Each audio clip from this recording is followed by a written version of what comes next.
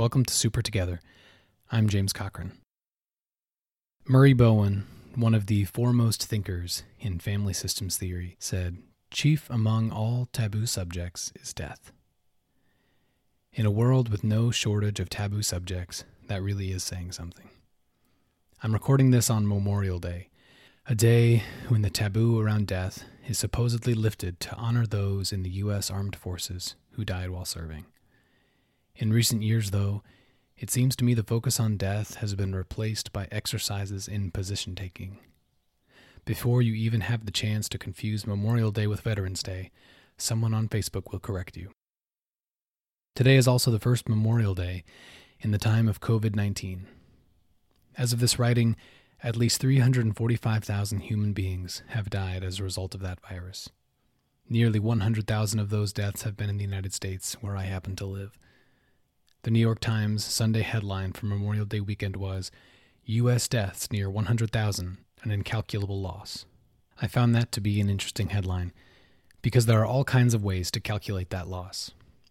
I once had a boss who, when honoring employee anniversaries, would say something along the lines of, "I tried to figure out how many people you've impacted over the years, but it's really incalculable."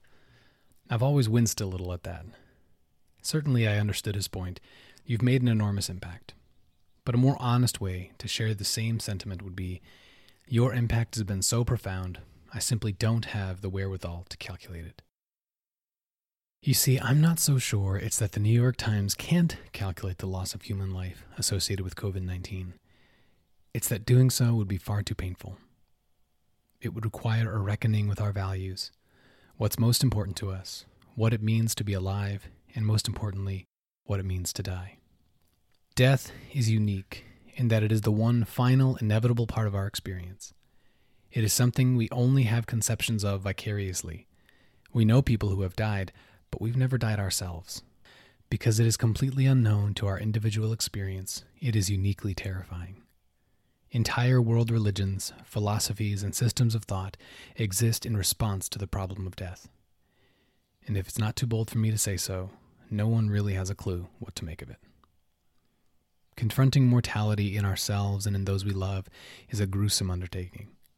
Every now and then, for example, I must remind myself that my dear dog Lizzie will soon die. When the thought occurs to me, I'm usually very quick to shoo it away. I'd rather not consider the pain I'll endure when she dies, the pain my wife and kids will endure. I don't want to think about a life without the canine companion who has been with me for more than a quarter of my life. And that is one dog. How am I supposed to make sense of my mother dying, of a school shooting, of the 550,000 people who have died in state-based military conflicts since I've been old enough to vote? I think I've come to 3 conclusions.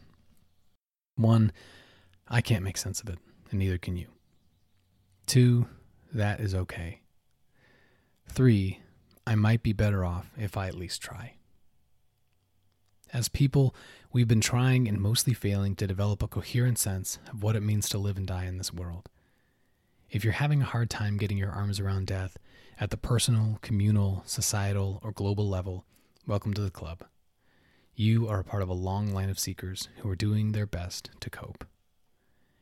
It is completely acceptable to feel like this is just a big, messy dumpster fire of a reality, and you don't have to have it figured out. With all that said, you have 2 choices. You can go the incalculable route, which is a completely reasonable way to go. If you happened upon a 10,000-pound boulder in the middle of your field, you are more than welcome to leave it there and work around it. But it is there, and you will bump into it, and it will probably hurt when you do. On the other hand, you can turn toward it, not to solve it, again, you probably can't do that, but to solve enough of it that you can manage your corner of reality a little more effectively. Read some books, go to a support group, do some research, find ways to become civically engaged, journal, pray, go to therapy. Even if you do all of these, the most important thing is to give yourself permission to remain utterly confused by it all. Life is strange. Death is stranger.